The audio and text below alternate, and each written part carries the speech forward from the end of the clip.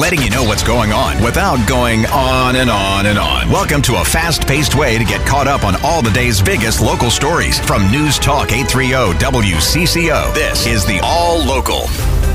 With Monday's WCCO All Local, I'm Lindsey Peterson. Today's stories include more details on the Fargo police officer who was shot and killed, getting ready for the legalization of marijuana, and we are 1 month away from the Great Minnesota Get-Together. But we begin with heat. It's going to be a warm one this week, but will get dangerously warm by midweek. WCCO Chief Meteorologist Paul Douglas begins our coverage. We've already had 15 days of 90 plus in the metro. I think we'll add 5-6 days of 90s this week. Upper 90s Wednesday, Thursday, Friday. A few swarms of severe thunderstorms could keep us a little bit cooler by the end of the week. In fact, there could be some severe thunderstorms by Wednesday night, Thursday into Friday. Would not be shocked to even see a derecho, one of these long-lasting thunderstorms that tend to bubble up during the boiling days of summer. But yeah, this is going to be beastly hot. Plus, we're going to deal with some more bad air. We have the third worst air on the planet of any major city. Only Jakarta and Dubai are more polluted than we are this morning. More smoke, nearly 1,000 fires continuing to burn. Most of those out of control across Canada. Doctors are warning people about the impact this sort of heat can have on your body. We've all watched from afar as more than a third of Americans suffered under extreme heat advisories, watches, and warnings over the past week. Now some of that heat is coming our way. Yeah, it's really important to stay cool over the next few days. Hennepin Healthcare Dr. John Cole says the heat can be particularly dangerous for children, older people, and other vulnerable populations, and time is of the essence. The hotter it is, the less time you have to be out in that really hot environment before you can get sick from it, to get either any of the usual heat illnesses that we have, either heat exhaustion or the most severe form, which is called heat stroke. He says symptoms of heat exhaustion include fever, muscle cramps, or weakness. When you stop sweating, though, he says you're in trouble. Susie Jones, News Talk 830 WCCO. There are some ways to beat the heat if you have to be out in it. The 7 Salvation Army service centers in the Twin Cities have been converted into cooling centers, and they're open right now through the end of the week to give anyone a break from the hot weather. Well, mostly there's two things. First of all, a nice air-conditioned spot where they can cool off.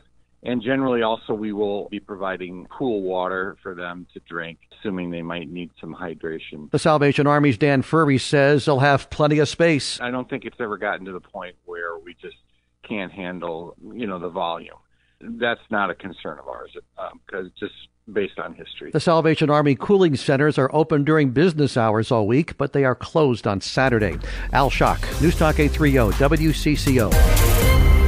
It was a cold case that took nearly half a century to make an arrest. Minneapolis police say their investigators used DNA to track down 66-year-old Matthew Brown, who was interviewed in Illinois and is now charged in the death of Robert Miller. It was July 1984 when Miller was killed during a fight in his apartment in South Minneapolis. Brown is also charged with first-degree burglary. He was extradited to Minnesota and remains in custody in the Hennepin County Jail. Susie Jones, News Talk 830 WCCO. This is Laura Oakes. A review of body camera footage from Fargo police officer Jake Wallin, who was shot and killed on the job earlier this month, shows he was actually not the first officer shot by suspect Mohammed Barakat, as previously thought. North Dakota Attorney General Drew Wrigley says a BCA analysis paints a new picture of events. He nearly got that shot off, which is just an incredible testament to both his military and his law enforcement training. The winds of fate, as I said the other day, he's the third officer shot, which gave him that flash, that brief flash of time to get a couple of steps and get the weapon unholstered, which is time that Officer Hawes and Officer Dotis did not have. Wrigley says body cam footage of the shooting will be released later in the investigation. Minneapolis police are investigating after a shooting left one woman dead and another one injured. It happened just after midnight. Officers from the 3rd Precinct responded to a shooting in the 3100 block of 58th Street in Minneapolis. There they found 2 women shot. Both were taken to HCMC. One of them died. Both were reportedly in their 30s. Police say one of the women was found outside the residence, the other inside. There are no arrests. Al Schock, News Talk 830 WCCO. Lakeville city leaders tonight discuss possible restrictions to the marijuana legalization laws. That law goes into effect 1 week from tomorrow on August 1st. Lakeville Mayor Luke Hellier says their interpretation of the law is that pot can be smoked or vaped in any public area, something he says was not what they were hoping for. This was a little bit of a surprise. We were under the assumption coming out of session that the recreational marijuana would line up with medical marijuana rules, which already does not allow medical marijuana in parks, public places. So we were kind of caught surprised the last couple of weeks to see that there was a different interpretation and that we would have to then step in and act. Hellier telling Vanita Sakar on the WCCO Morning News he's concerned the use of marijuana on Lakeville's public places might adversely affect local businesses. Businesses, he says, that have rebounded well from the pandemic. Mark Fry, News Talk 830 WCCO. A rally in St. Paul this morning brings hundreds of Planned Parenthood North Central States workers together as they continue negotiating a union contract. It was last July when more than 430 PPNCS workers across the 5-state region overwhelmingly voted to unionize. Workers say since then, PPNCS has retaliated against bargaining leaders, with half of the original members no longer holding a job there.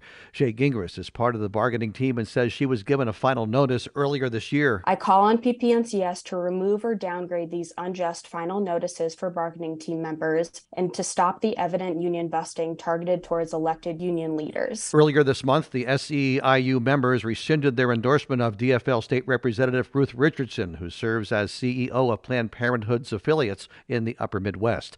Al Schock, News Talk 830 WCCO. A 2-year-old child was hospitalized after being exposed to a controlled substance inside an Aiken County home on Friday. The child became unresponsive after exposure to a controlled substance and is expected to survive.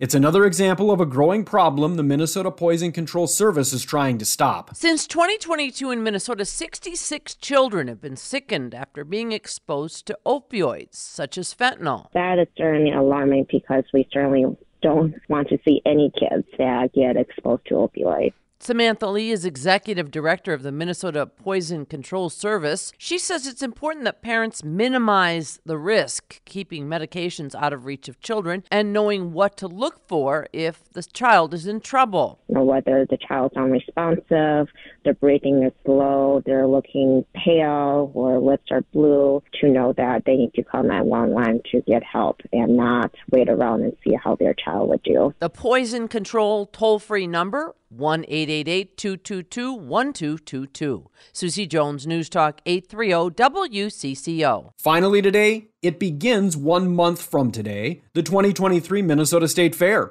and the historic fairgrounds in Falcon Heights is already swarming with work crews and vendor organizers. Mike Olson of the Blue Moon Dine-In Theater knows how to get ready in a month. He has the background and experience and a couple of dress rehearsals at the fairgrounds to kick off the summer and back to the 50s weekend. That helps us to kind of assess where we're sitting. So how are you sitting right now, you think? Good. I think, I don't want to get too cocky, but I think we're in a pretty good position. There's a lot to do because we had a chance to clean everything twice beforehand, and that really helps. Then there's Lisa Laliberti, who's prepping for a one-day display at Dam Patch Park.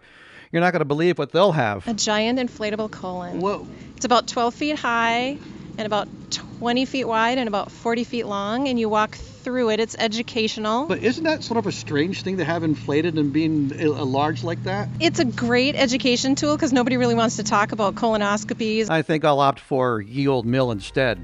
Al Schock, News Talk 830 WCCO. Thanks for listening to WCCO's All Local. You can find each day's All Local and all of our podcasts at WCCOradio.com or by downloading the Odyssey app.